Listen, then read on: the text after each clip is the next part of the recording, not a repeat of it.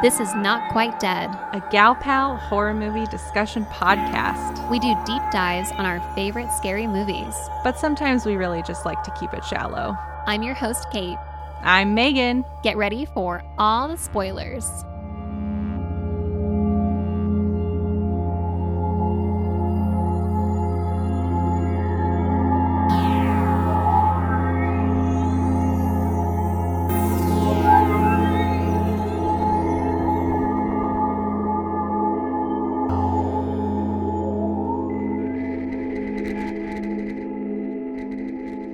So this is just one of those movies that we kind of don't even want to talk about because we don't want to sound dumb. This is the episode that's going to betray us for the idiots that we are, I think. There's so much to think about. I'm like, give me back Jason X. I know. Give me a linear plot structure. Jeez. Sheesh. Oh my gosh. High Life. I had never seen High Life. I think it had crossed my path very briefly, and I kind of just moved past it because, you know, Twilight. I had very little faith in our hero. Robert Pattinson had, I think, climbed his way out of the Twilight hole by the time this movie came out, by the time High Life came out, because it was released in 2018. But I think it's really only been in like the last year, maybe 2 years, I feel, that people have really given him a shot in other movies. Right. I think I feel like maybe I'm a little too old. I don't know all of his work, his recent work, right? I now he's associated with that movie in my mind forever. But I also saw him in The Lighthouse. Yeah, The Lighthouse, right? Another A24 movie. Which is great. I mean, it's just as like mind-boggling as this, if not more. But he's great in it. He's a great actor. There's no reason for me to do that to him. Well, other than Robert Pattinson, Juliette Binoche is our other big name lead in this movie. Yeah, it was cool to see her again. Yeah. Yeah, it had been a minute. And the director is French, which I blame for both Juliette Binoche being in this movie and for this movie being so fucking weird, because that's just what the French filmmakers do. Right? They're weird. Include cheese, ham, maybe. Eiffel Tower. That's about it. Yeah. The French. Really makes sense why Robert Pattinson was in that beret the whole movie, though, right?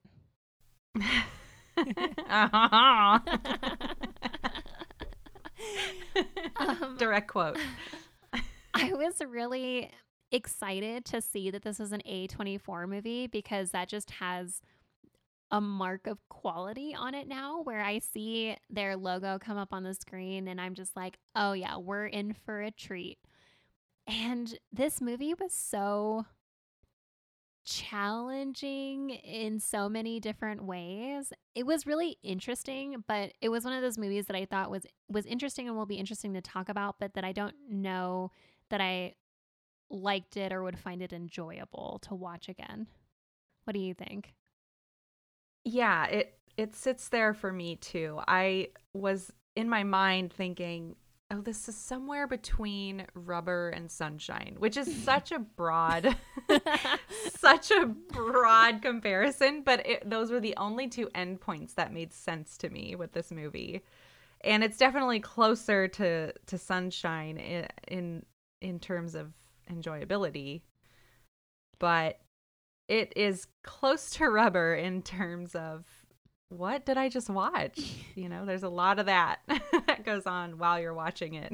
I think that it's one of those movies that has some really high highs and then some real lows in it. I think that it's a really beautiful movie. I think that it is. The quality of the cinematography is really stunning. It's another space movie that's quite like warm. It's very textured. It almost has like a film-like quality to it. So it's great to look at least. It's also really great to listen to. I really enjoyed the music selection for this movie. it felt like a little all over the place, but in the way that the movie was all over the place to me. What'd you think of that opening with that crazy jazz with the garden room? I didn't think anything about it at all. Yeah, I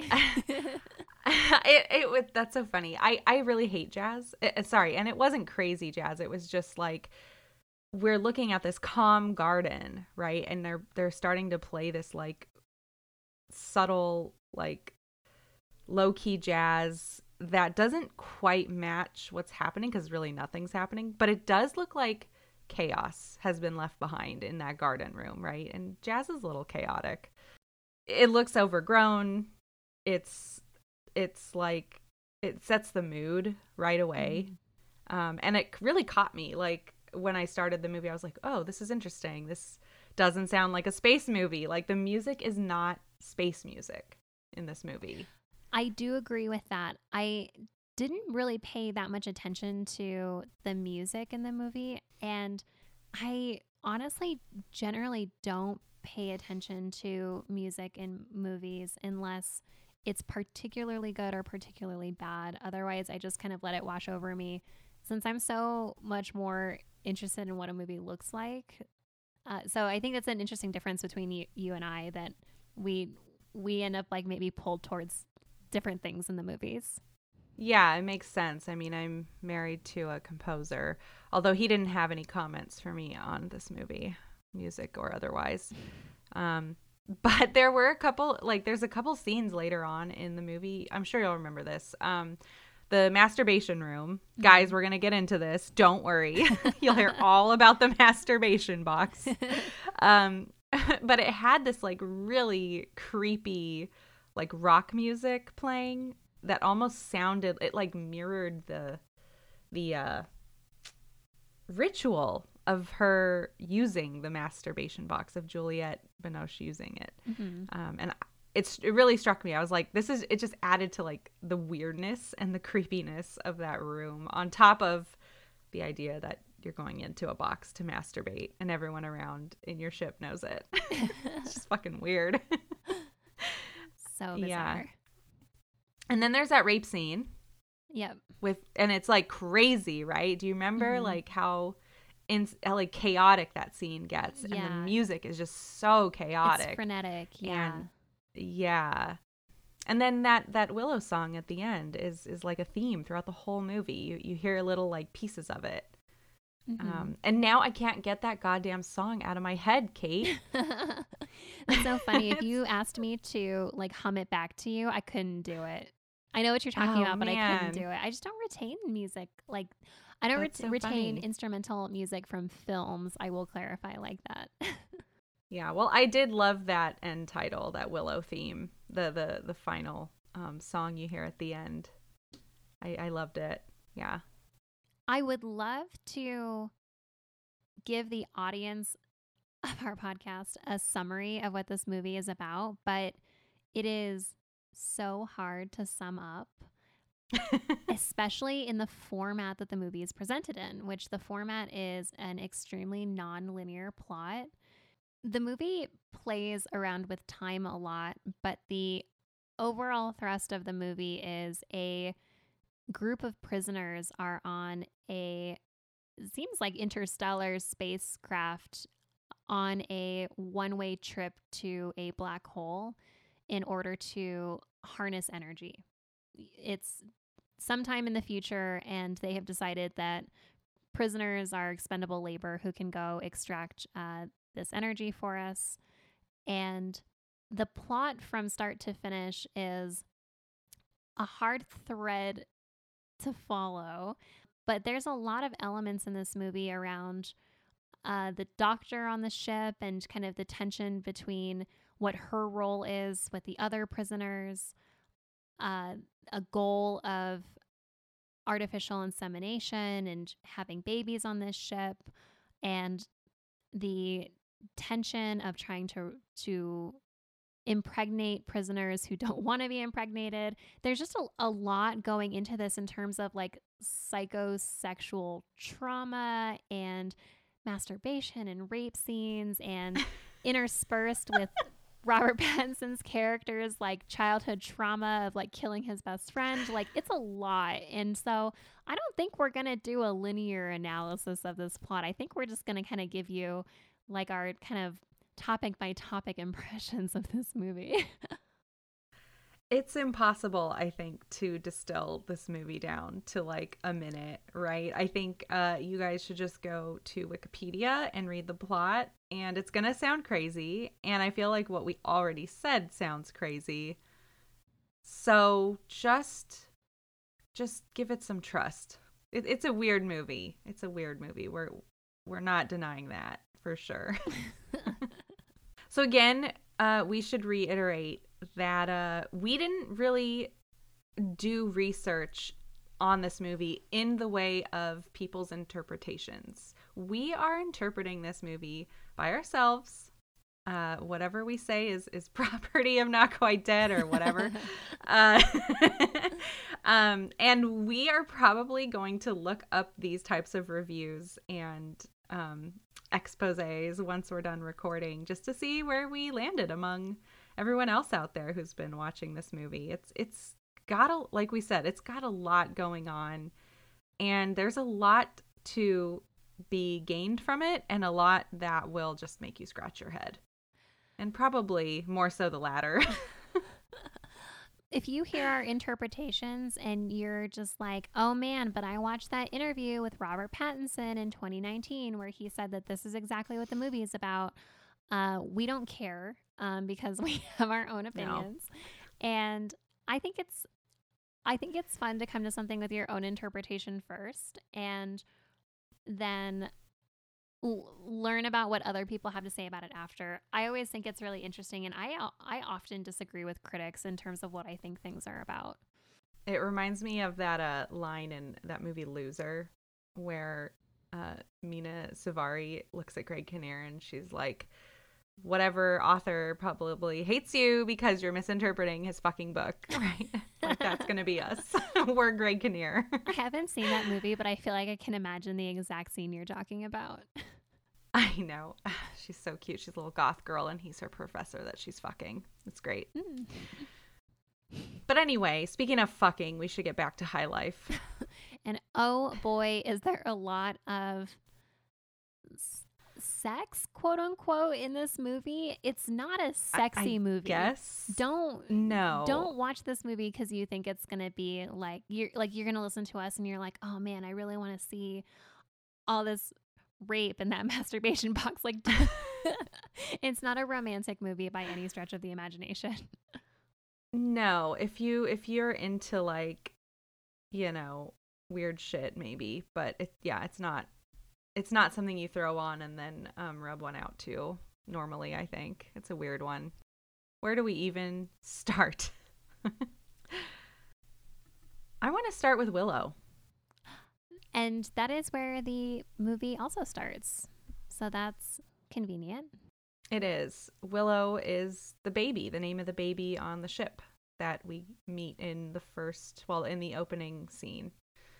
And oh my God, this is such a cute baby. And I don't like babies. She's really cute. Like, they did a really good job of casting a cute baby, because I think if this baby had been even a little bit trollish, we would have had a really hard time sympathizing with this baby, because it is definitely making life significantly harder on this ship for Monty, her dad. Yeah, and she feels so authentic, like a real baby. You know, she screams when a baby would scream. She's randomly happy, randomly scared, learning to talk, learning to walk. You see all these little moments of like a 1 or 2 year old that really you don't always see. I feel like in movies, I'm used to seeing older children being cast portraying younger children, because they're probably easier to work with, honestly. Probably. This needs to be the youngest person ever nominated for an Oscar, because she was a great baby, but I think that time has come and passed already. I know. She's like a 4-year-old now? But I think that it was a very naturalistic take on babyhood with Willow and her scenes. I totally agree. She was very natural. I kept thinking every time I saw Robert Pattinson interact with this baby that they must have spent a ton of time together. Like Robert Pattinson must have hung out with this baby for hours in order for the baby to be that comfortable with him. Like she just would reach for him. He, helping her learn how to walk, like giving her her doll, like all of it. It was like, yeah, Oscar worthy baby. Like it just felt so natural between the two of It them. did. I even looked up to see if it was her, his daughter, because it felt so, yeah, the connection felt so real. And I was just like, God, how much time would that take to have a baby get to know you that well? I don't know. I don't have any babies, so I can't ask them. I can't imagine it's easy unless Robert Pattinson's like a baby whisperer or something. Maybe. When he has to go out onto the ship to do repairs and like leave her in her own, he has to like make a playpen out of just what's available, like jugs of water and like some netting. I loved how he was sewing toys out of like reused thread. Mm-hmm. And then when he needed thread later, he would pull it from something else that he had used and reuse it again. It was just, they really drilled home how finite all the resources are in this movie. Because of their situation that they're on this one-way trip to a black hole and there's only so much on the ship, it just little things like that really drive home. Like he cares for his daughter so much that he's taking fabric and little scraps of thread to like make her a toy to like hold, even though there's like so few things on this ship that are usable at this point. And he's also tasked with teaching her about humanity and the universal truths of humanity, right? Like what is a taboo? What goes against nature, right? And his conversation with her is about drinking one's own urine and eating one's own feces, which we see in the movie.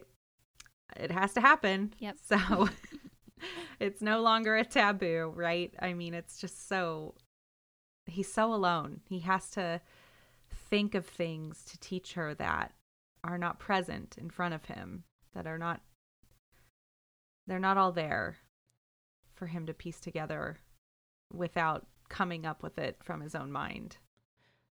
Yeah, I loved the really like opening dialogue he has with her is about what is a taboo, and he's like doing it in like a childish way, but it nicely ties into the rest of the movie because the whole movie is like not just about like what taboos are you willing to break for survival, but also I mean actually it's all really for survival. Like it's a lot of taboo breaking around reproduction and taboo breaking around like social hierarchies and all of that in terms of how do people function when they're so far from society.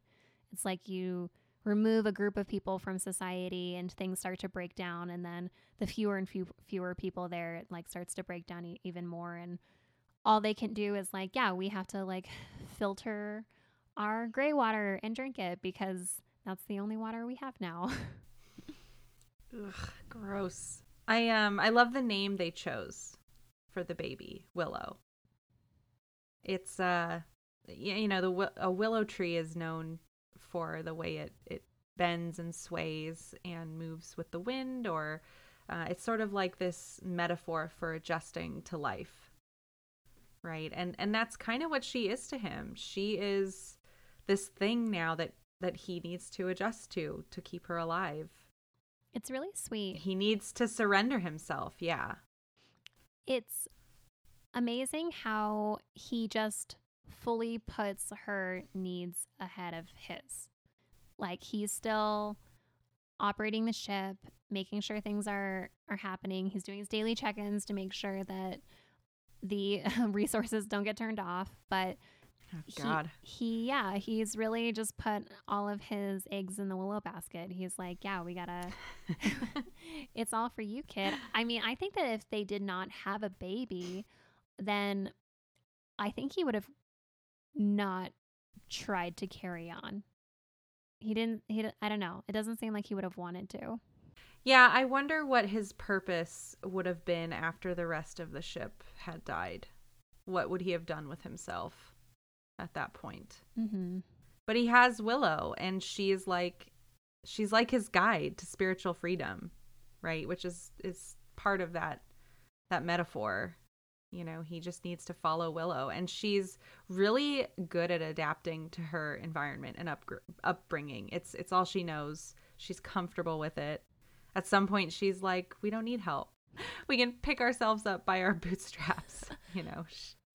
I wonder if that kind of comfort comes from it being all that you know, and any discomfort that you would have, or any like major discomfort that you would have from a situation, comes from the dissonance of what you used to know versus what your reality is now. Like, we get flashback scenes of Monty's childhood, and it's like this very like lush, like Pacific Northwest, like looking like rainforest scenes, and you hard cut over from that into space, and it's so bleak and like barren. There's the garden, but otherwise it's very like spaceship box, and very like technical about things. Like, even how they masturbate is like very technical. And so he would just feel like, my life is so different from what my life was. Whereas Willow is like, well, this is my life. I've never known any different. So I know how to, like, she knows how to be happy in this life. Right. And he learns to mirror that. He learns to feel that as well because of Willow. Mm-hmm. Yeah. I really like the Willow metaphor, the Willow character, and what she brings to the movie. I do too. I think that this movie would have, I don't want to change this movie because I think that it should stand on its own as like this weirdo French space movie. I think we probably need more of those to shake things up a little bit. I think that there's a really interesting like sub movie in this movie about just Monty and Willow. Just like, what is it like for a father-daughter combo to live out their days in space together? Yeah, I was kind of hoping for more of that this movie, just based on the description. It felt like that was going to be the crux of the movie, and wasn't really the majority of the movie, the bulk, but it was like the reason for things. You know, Willow's here because Dibs is crazy. Dibs Dibs needed a baby. Oh, this is a great segue into our super fun segment on rape and artificial insemination. Yes. So sexy. Sexy talk. Oh, so on this ship, it is really run by this Dr. Dibs, who is Juliette Binoche's character. And boy, does she have an axe to grind about trying to get people pregnant on this ship. Which is super hypocritical because she killed her family, including her children. Like, what? That bee sting in there, that they're all prisoners, that there's no one on this ship who's not a prisoner. And so even Dr. Dibs, who's ostensibly in charge, had killed her 2 children by smothering them in bed, and her husband. And she is obsessed. She is obsessed with making babies on this ship. Yeah, to the point of rape. Yeah, and why? Why is it that they need to have more babies? Obviously, they expected either pregnancy or needing to do artificial insemination because there is some gear already on board to support babies, at least young, very, very young, like newborn babies. So she must have been put on the ship with the purpose of encouraging reproduction, but it's a little baffling as to why. I have maybe it's like one theory, but I wanted to know if you had any ideas why. I think there might be something there with her wanting to replace her children or make up for their loss in some way. Maybe this trip, this pointless trip to the black hole has opened something up in her psyche that makes her realize what she did and how terrible it was. I maybe, but I don't understand. First of all, why this was ever a project on the ship. You know, there's other prisoners on the ship that talk about it, like, why are you still doing this? This isn't gonna matter. All the babies are dying of radiation. Like, let's just not bother with it anymore. Right. And she keeps doing it anyway. And I don't know. I don't know why she cares so much to do this. Maybe it's a power trip. My speculation on why I think that this was part of the program at all was that they wanted maybe some crew replacement. Like, they had thought that resources would be somehow infinite on this ship, which they are able to grow their own food. They have oxygen and they're able to recycle their piss and water. And so, like, I guess they could just keep eating space spinach forever. But that if they need to keep running the ship in order to keep harnessing the energy from the black hole, then they're going to need people, which is disgusting. It's like horrible. Like, they've taken this like prisoner population and like sent them to space on like basically a suicide mission, and they're like, oh, your children are also now indentured servants and they also get to like become slaves to the black hole energy. Like, Yeah. it's horrible. It feels like a story that was sold to this group, right? To get them to sign up to go. Because it sounds like you got to sign up for this in some instances.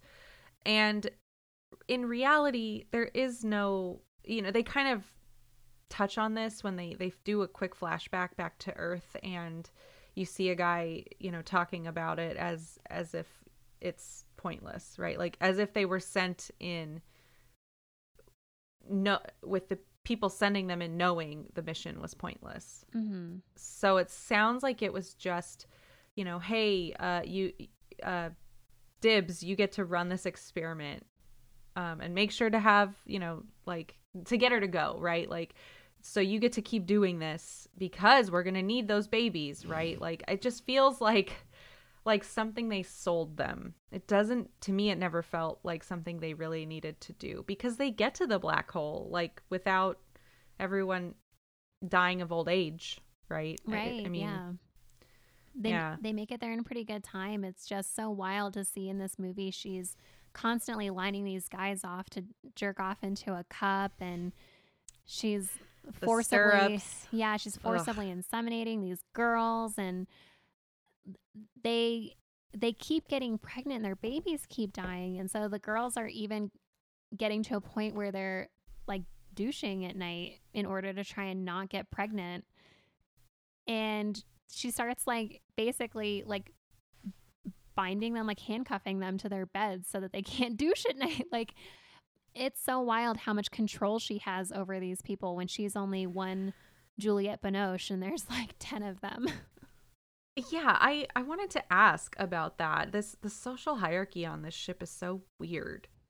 She's a prisoner. There is no real captain of this ship who is not here as a punishment. Everybody's here as a punishment. So who is enforcing all this stuff, and why? Why are they listening to her? I don't understand why exactly. I don't understand why they're letting it happen when there are so many of them. And she is also a prisoner, we find out. I don't know if it's that she seized control early on, because it seemed like even the pilots were kind of under her sway. But it's very confusing because it seems like the only way she's really keeping control over them is that she has access to sedatives. And so she's able to put sedatives into their water, I think.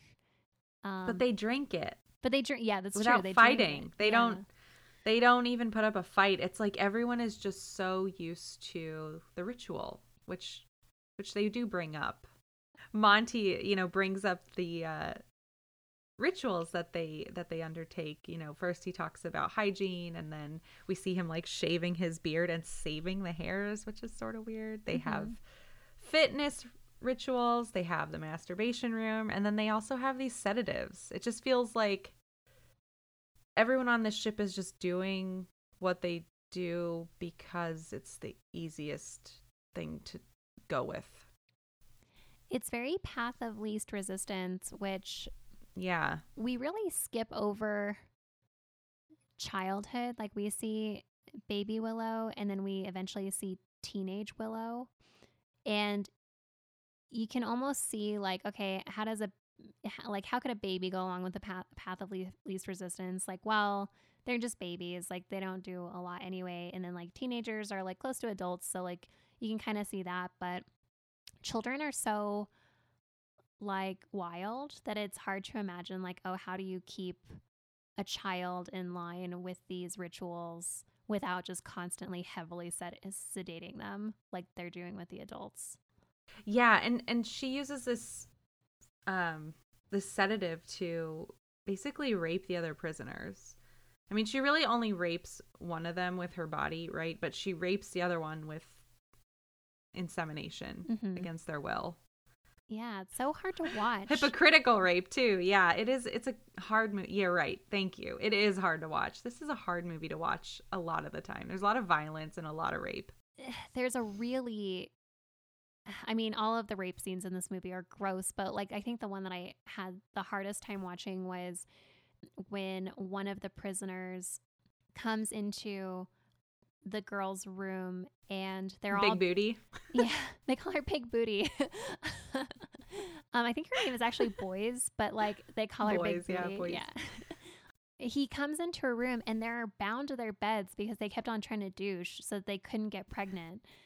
And this guy has been like jacking off all over this movie. Like almost every time they showed this guy, his like pants were like kind of slung down and he's like touching himself. And it's like, damn, dude, get a hobby. Like do go to the masturbation box. Take care of it. He's the only person besides Dibs I think we see actually use the masturbation box though. Right. And then we do hear Churney reference it. But yeah, that's about it. Mm-hmm. No one else really brings it up. Anyway, he takes advantage of the situation because the girls are bound to their bed. And so he tries to rape her. And the guys hear that the women are screaming for help. And so they come in and like try and pull him off. But it's just like a really, really intense scene that is not really salvaged later because Dibs is kind of doing an exam on Big Booty to see if she's okay. And the Big Booty is played by Mia Goth, by the way, which is like, oh my god, she is so weird. She's such a like spooky looking actress. She does not look like she would have the nickname Big Booty in anything. No. Have you ever seen Nymphomaniac? Yes, I have. I love Lars von Trier. Yeah, do you remember her from that? I do. Mm-hmm. I hated her character in that. I was like, God, you're such a bitch. And like in this one, I'm like, God, you're such a bitch. Yeah, she's good at playing bitchy characters. Not that I want her to be raped, but yeah, she was kind of a bitch. All right. Anyway. Well, Dibs is examining her and she goes like, oh, he didn't get you. Like he wasn't able to rape her. And then she's like, my body listens to me. And I was like, I'm going to assume that was a mistranslation in your script because that is the worst thing you could have had this character say. Oh, I know. It sounds like it's like her trying to be a tough girl. Like, obviously that's not how these things work. Mm-hmm. We've heard quotes like that coming from our legislatures before. Mm-hmm. And that's not how science works. But to me, I just interpreted that as like, oh, she's just trying to be a badass. Like, I didn't take it too seriously. But yeah, it was like, oh man, tone deaf. Totally. But within this social hierarchy, like we've got all the girls who are prisoners too. They were all in jail for various things. And but you still got the guys trying to exert their power and control over them with, I think it's Ettore is his name, the one who rapes them. But the turnabout is fair play, and one of the other girls, her name is Mink. She, when she's finally like unbound from her bed, she does actually kill. She kills the guy with scissors. With scissors, which I was like, yeah, Ugh. that's brutal, but it's worth it. It was good. Yeah. I was like, all right, he deserved it. And the guys were like, no. And I was like, he didn't just try and rape you while you were handcuffed to a bed. Like, come on. Oh my God, Kate. But like right after that scene, I mean, pretty much right after that scene, we scoot forward a little bit and Monty is being raped by Dibs. It's so hypocritical. It's like, and she gets away with it, right? Like nothing happens to her. Nothing happens to Dibs. Dibs has this bizarre relationship with Monty where she wants every man's sperm on this ship, but not Monty's. Like she makes a point to be like, no, it's okay. Monty himself, he has said that he's celibate. He doesn't use the masturbation room. He's not giving up his semen. I had to think of like the most. It took me a second to remember like a political correct term for it. His jizz, whatever. Yeah, you're the smart one. Yeah. Yeah, Monty's got this whole thing about wanting to be celibate and like not using any of the amenities on board, and Dibs just kind of cracks at the end there, and she decides that she's going to rape him while he's really heavily sedated. He doesn't even know what's happening. And she like doubles down on their sedative just so she can rape this guy. So terrible. It's like she's a monster. She's a monster. It's like she gets it in her head that he's her last chance at making a viable baby. And then what she does, annoyingly, and then she's right because it's like, Willow. Yeah, she like gets the cum out and like it doesn't. Okay, why didn't she just? She didn't need to like rape him with her vagina. She could have jerked him off with her hand and had him come into her hand. Like, you know. Come on, Kate. If you're gonna rape somebody, you gotta do it full on. You gotta go for it. Well, okay, because she takes his cum and then she loads it up into a little turkey baster and then puts it into Big Booty. So she's raping two people in one very productive evening for her. But the fact that she like that she then has to like scoop it out of her is like so unnecessary when she could have just used her hand and like jerked him off into a cup, you know? Right. And listeners might be wondering, why didn't she just get pregnant? Right. But you see earlier in the movie that her pelvis region has a scar, big scar. And it looks like they might have gone in and removed that possibility for her. Probably, I'm assuming based on what she had done to her children. Not assumed that it was a hysterectomy. I had assumed that she just had a C-section. So I thought that was because we see her scar when she's masturbating, but we're going to have to put such an explicit warning on this episode. Anyway. extra explicit. Read all about it. That was how I interpreted that scar. I was like, because wouldn't she just, I mean, I don't know if I'm right, but why not just get pregnant yourself? Like, the sperm is more likely to live inside your body than in your fucking hand. I think, you know? How old is Juliette Binoche? I don't know. She might be out of baby making range. I thought she would have been like maybe in her 50s. For sure, but they don't really do age in this movie, and she looks pretty hot. Like, I would not put it past this movie to assume she's in baby rearing age, maybe, but when I saw that scar, I was like, that has to mean something, because they use scars all over the place, right? Like on the fingers and the wrists, right? And it's always something that's been like taken from you, or something that you've somebody else has done to you, right? With the glass. But Right. I felt like it was taking something from her, and when they put that little pellet in the finger, it's like you're putting something in, and it has to do with the hierarchy of the ship somehow. There's a lot to think about, guys. I know, so much. So we know why Dibs is in prison. Why is Monty in prison? There are so many flashbacks to his youth that I thought were just being used and I think this is what they wanted you to think, that were being used as a contrast to his situation in space. And then over the course of the movie, you realize that he had killed his friend because his friend killed his dog when they were just kids. Like they're not even teenagers. He looks like he's maybe like 12 or so. Yeah, all of the footage from him back on Earth is like, he's so young. He's just a little boy. And that must be all he's ever known. I really did like how his trauma with the dog is brought into space with them. There's a lot of dog imagery. There's a scene towards the end of the movie when there's another spacecraft, and it's the same type of spacecraft as theirs, another energy harvester. And he's excited because he thinks that there could be people aboard. And Willow is now a teenager, and she's like, I don't really care. I love that. I love that she's like, I don't really care. Yeah. Like, why do we need to go? Who cares about new people? And he just like laughs. He's like, oh, sweet summer child. People are necessary now.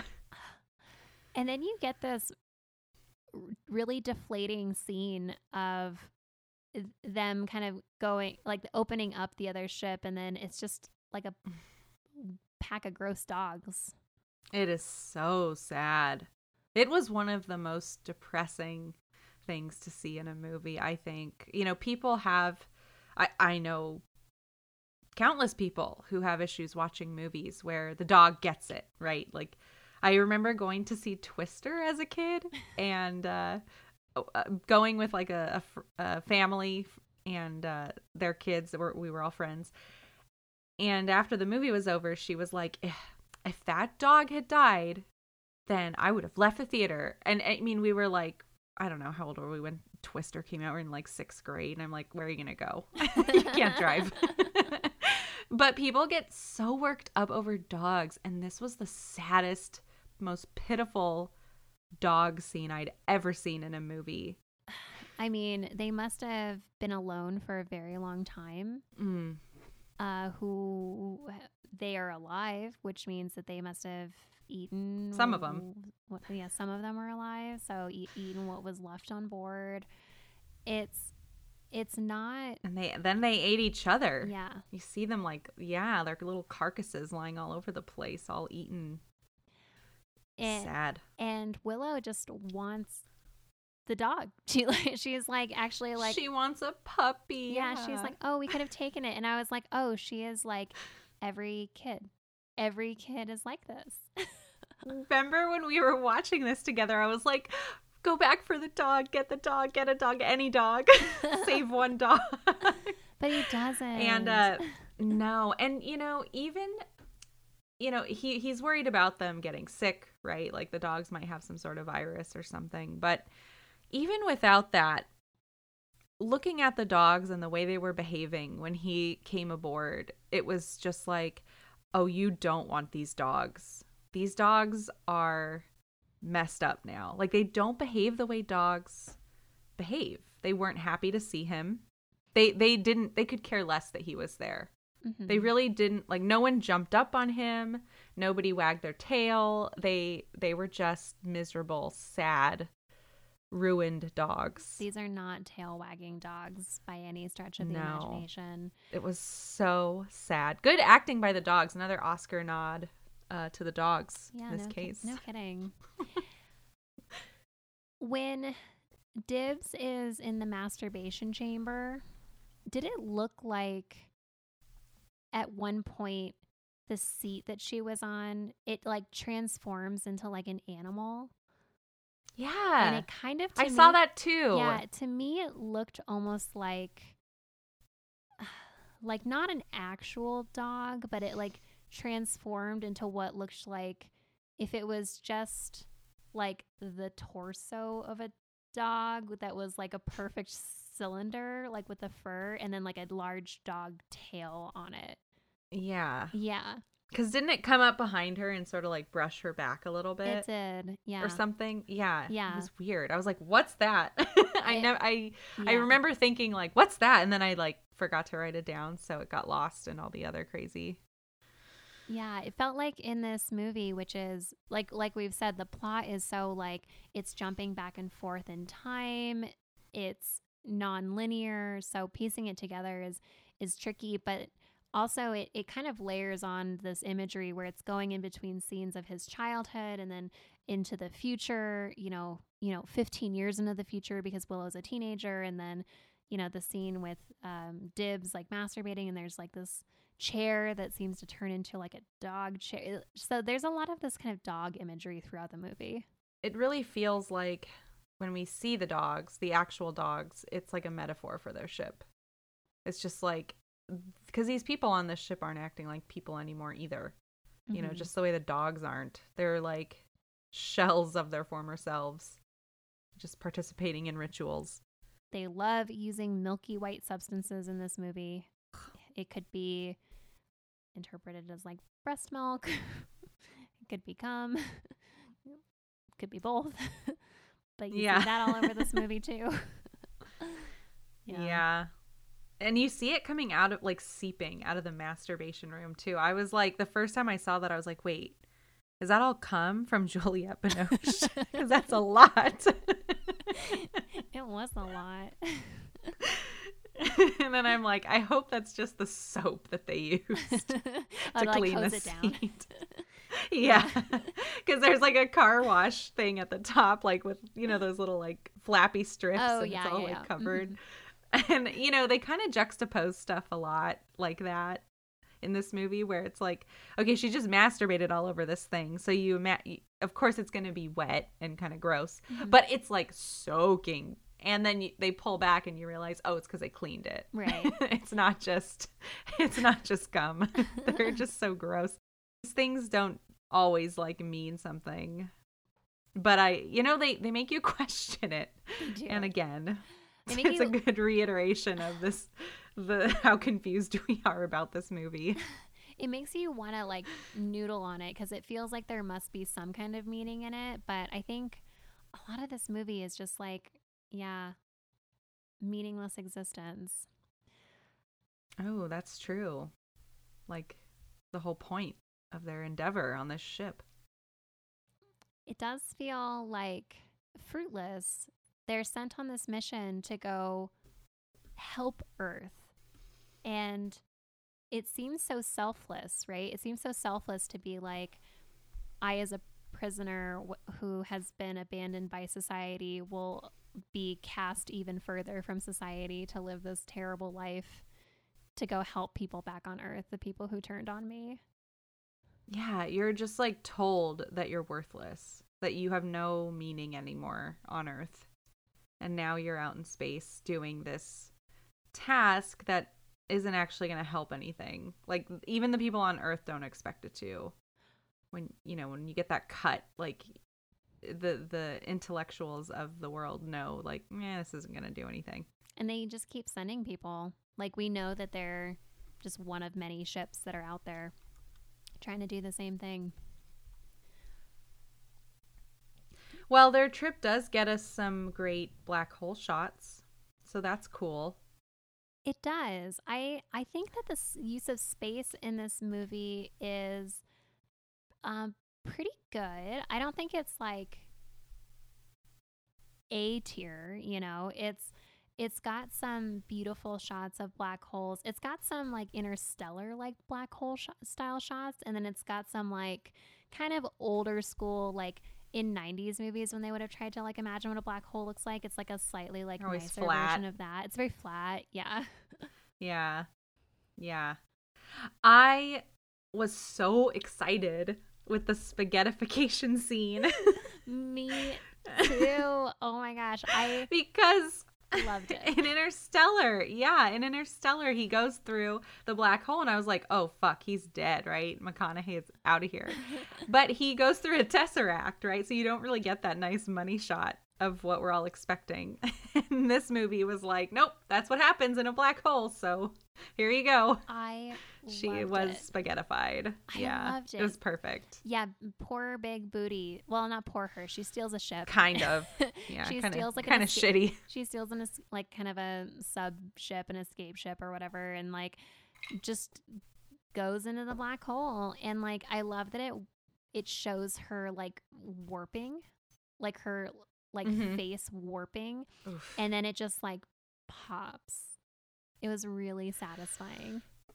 Yeah. Yeah. It was so gross. Yeah, I was really happy about that because this movie isn't playing with it's not really playing with like magic or like godlike forces or something fantastical, right? So seeing the spaghettification means like, okay, they're taking this seriously. Like this isn't like there's no made up logic here. It's just, you know, this is the reality that they're in. And I appreciated that. Even the concept of extracting energy from the black hole is based on the Penrose process, which Nobel Prize winning theoretical physicist Penrose had drafted this concept. And so that's what this movie is based on, is what would it actually look like to send manned crews out to get this energy. So I do like how the conceit of the film is grounded in some theoretical still, but reality in some ways.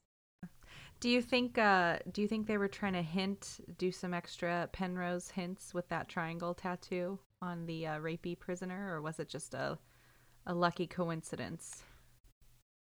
It may have just been a lucky coincidence, but I would love it if it had been intentional. Heck yeah. We can choose to believe. We'll never know. Yeah, let's do that.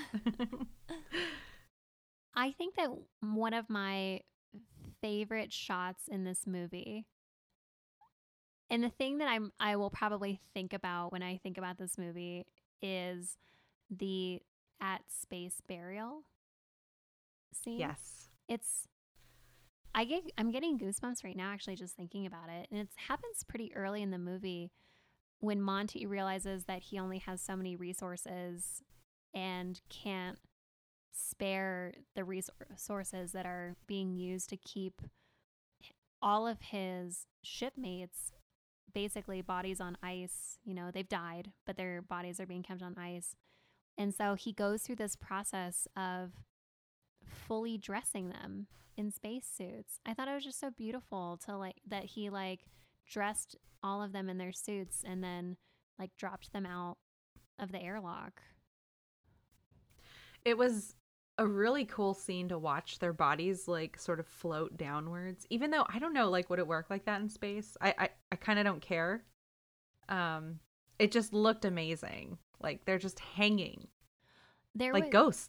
They were like ghosts. They were like these like 7-10 bodies just like suspended kind of in a very slow free fall with just like this empty expanse of space behind them. It's really beautiful. I think that they would have fallen because I think the momentum of him like kind of pushing them out of the airlock, I think that would have like caused them to go away from the ship. But yeah, I loved that scene. I thought it was really great. I did too. But he probably should have saved the suits.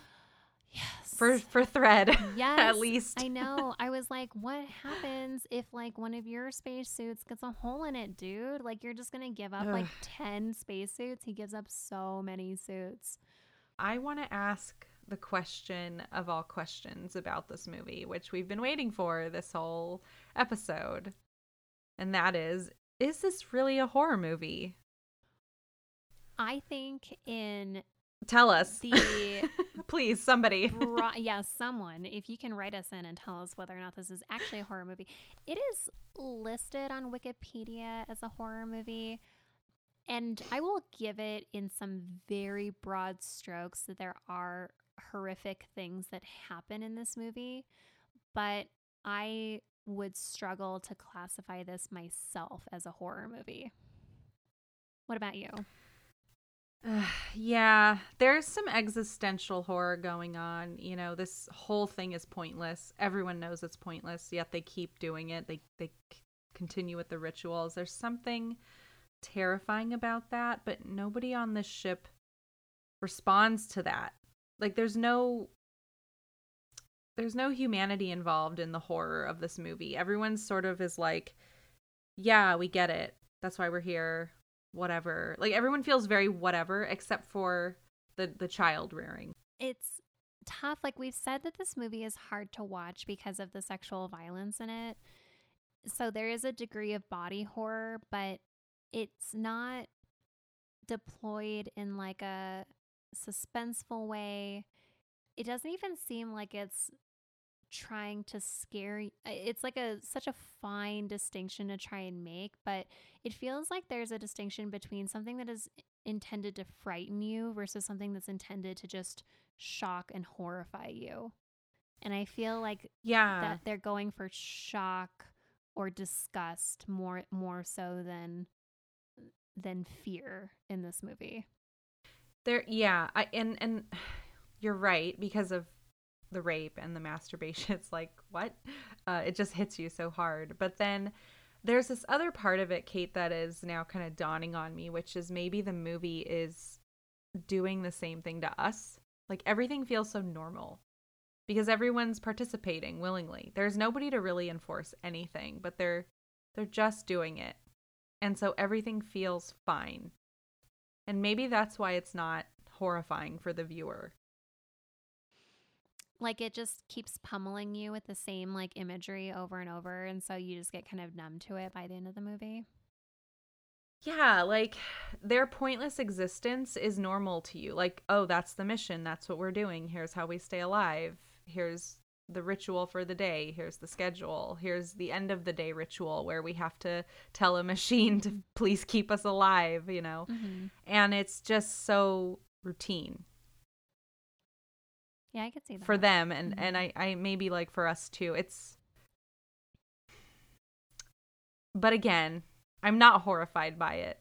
I can think about it going for that vibe, but I'm still not horrified. Like I feel like I should be, but I'm not enough.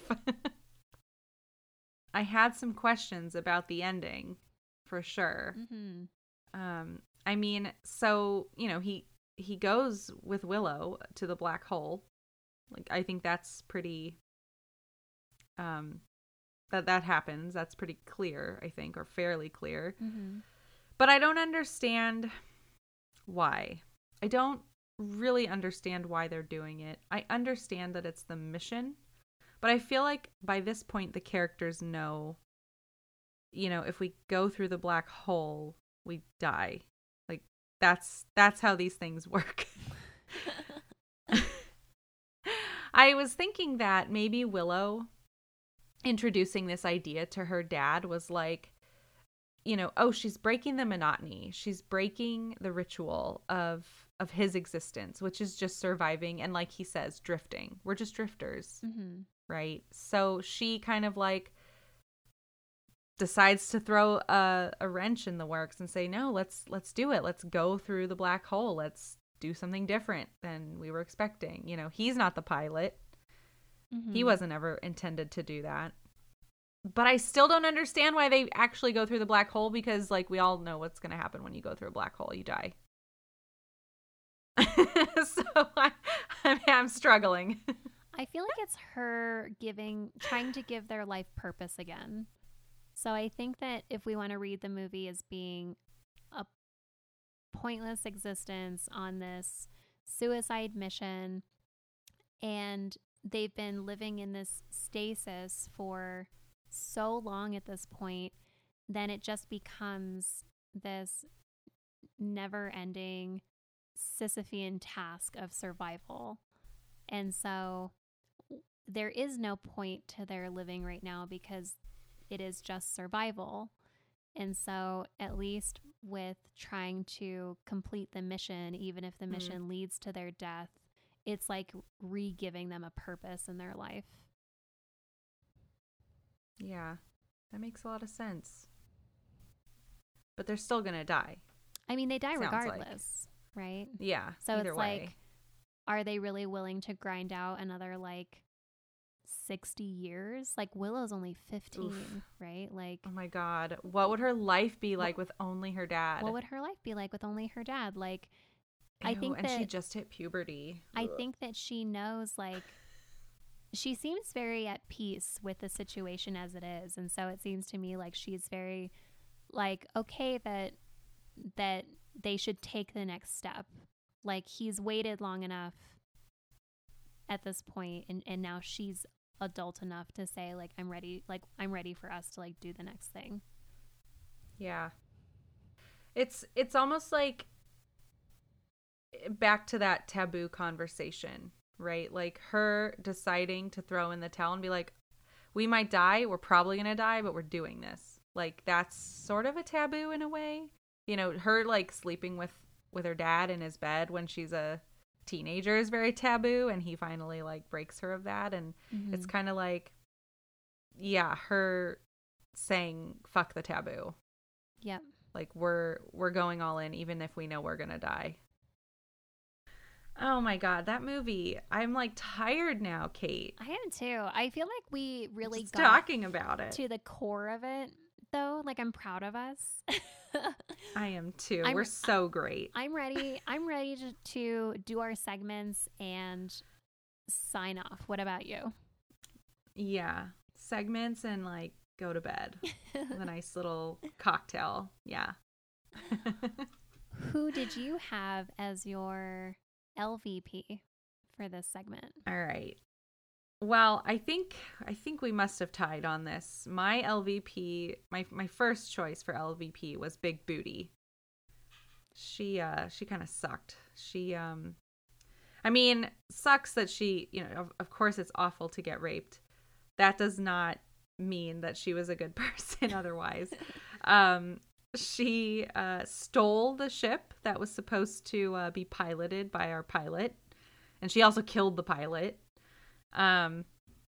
She was just kind of nasty the whole movie. Made life, you know, a little bit harder for people. She cuts Monty. I don't know. I didn't like her. She was also my LVP. You're right. We did tie. She was just a drag on everyone. My backup LVP. You're a drag. Here's a rape scene. That's not what I'm saying. Of course not. Nobody is saying that. My other LVP, my backup LVP, which is a little bit of a joke LVP, but come on. It's a baby version of Willow. Because that makes sense. Because how hard is it to try and maintain a ship and take care of a baby at the same time? Turns out extremely hard and very noisy. Yeah. Jeez, yeah. She screams in his ear when he's trying to fix the ship. My backup was Dibs. Because, you know, Dibs is like making everybody's lives very miserable at this point. Again, for no reason. It doesn't really matter if they reproduce. It's just sort of like this personal vendetta she has. And it's a little selfish. What about your MVP? My MVP was Monty. I think for pretty obvious reasons. He was able to keep the ship in working order, keep the resources up, raise a very well-adjusted baby. Like, I know. Yeah, and I think he was comfortable with responsibility. So I appreciated that in a character. Yeah, he was also my MVP for obvious reasons, like the ones you pointed out. He I he, he didn't mess anything up. Mm-hmm. He stayed the course. You know, he's very reliable. But my backup was actually Cherney. He was good. Yeah, I liked him. He didn't do a whole lot, and he ended up committing suicide in the end. But he was the one who was most at peace with where he was. And I think it's really important, especially in a community like this. You need some calm people to just stay the course and not cause chaos. my my backup MVP was like a true chaos agent, which was Mink, and I gave her my other MVP because she killed that guy who tried to rape them. You know, she seized an opportunity, and I wanted to hand it to her. It's true. That was pretty great. I was pretty happy to see her do that. What about Tech? I have a feeling that we're gonna tie on this one too. Yeah. I mean, I think so too. what else could it be besides an entire box made for the sole purpose of really freaky masturbation? Yeah, exactly. Same. This all goes back to who is enforcing this, right? Because the people on the ship are not supposed to have sex. So that's the purpose of that room. It makes no sense. Just let them have sex. Who cares? Right. It feels like they're going for like a Brave New World, like, oh yeah, you can get off with the feelies, like just distract yourself by using this box. But they were also allowed to have sex in Brave New World too, and were like encouraged to do so like very frequently. I don't know. So it's just like a weird, like futuristic, like little add-on amenity that they added to this ship. It's so weird to punish everybody on board because they're prisoners, so no sex. But we are going to give you this masturbation room because we're not idiots. We know you have to have some sort of release. Like, it's such a weird use of space on a spaceship, I think. Agreed. Yeah. Oh. And with that, what would you rate this movie?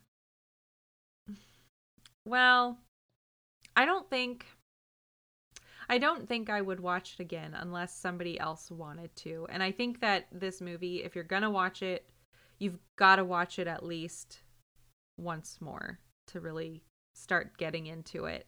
But it's hard for me to say if what I got out of it is worth watching multiple times. I think I would give it 3 stars.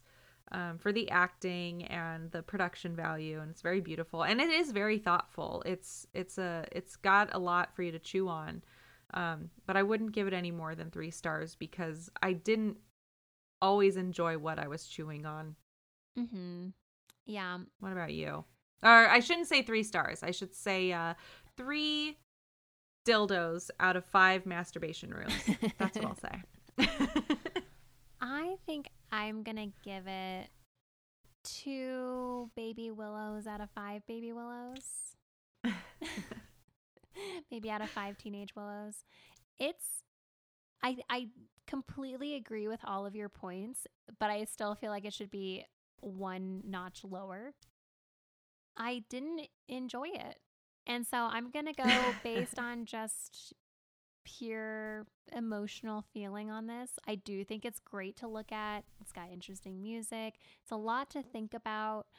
I think that if you're in the mood for like kind of a highbrow sci-fi thinky type movie, like this is definitely one for you.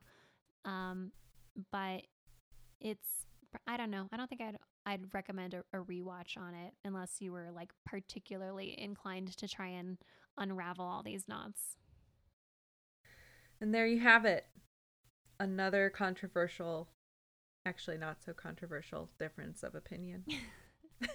It's pretty much the same thing. Well, I am excited that our next episode is a very special episode. And we talked a lot in this episode about whether High Life was a horror movie or not, whether it checked those boxes. And that's really what we're going to be getting into in next week's episode. Yeah, we have a special edition crossover with our buddies over at High on Film, Chris Maxwell and Brad Davis. They're going to be joining us as I seek to get Gravity designated as a horror film, because I definitely am horrified by it. So stay tuned for next week's episode.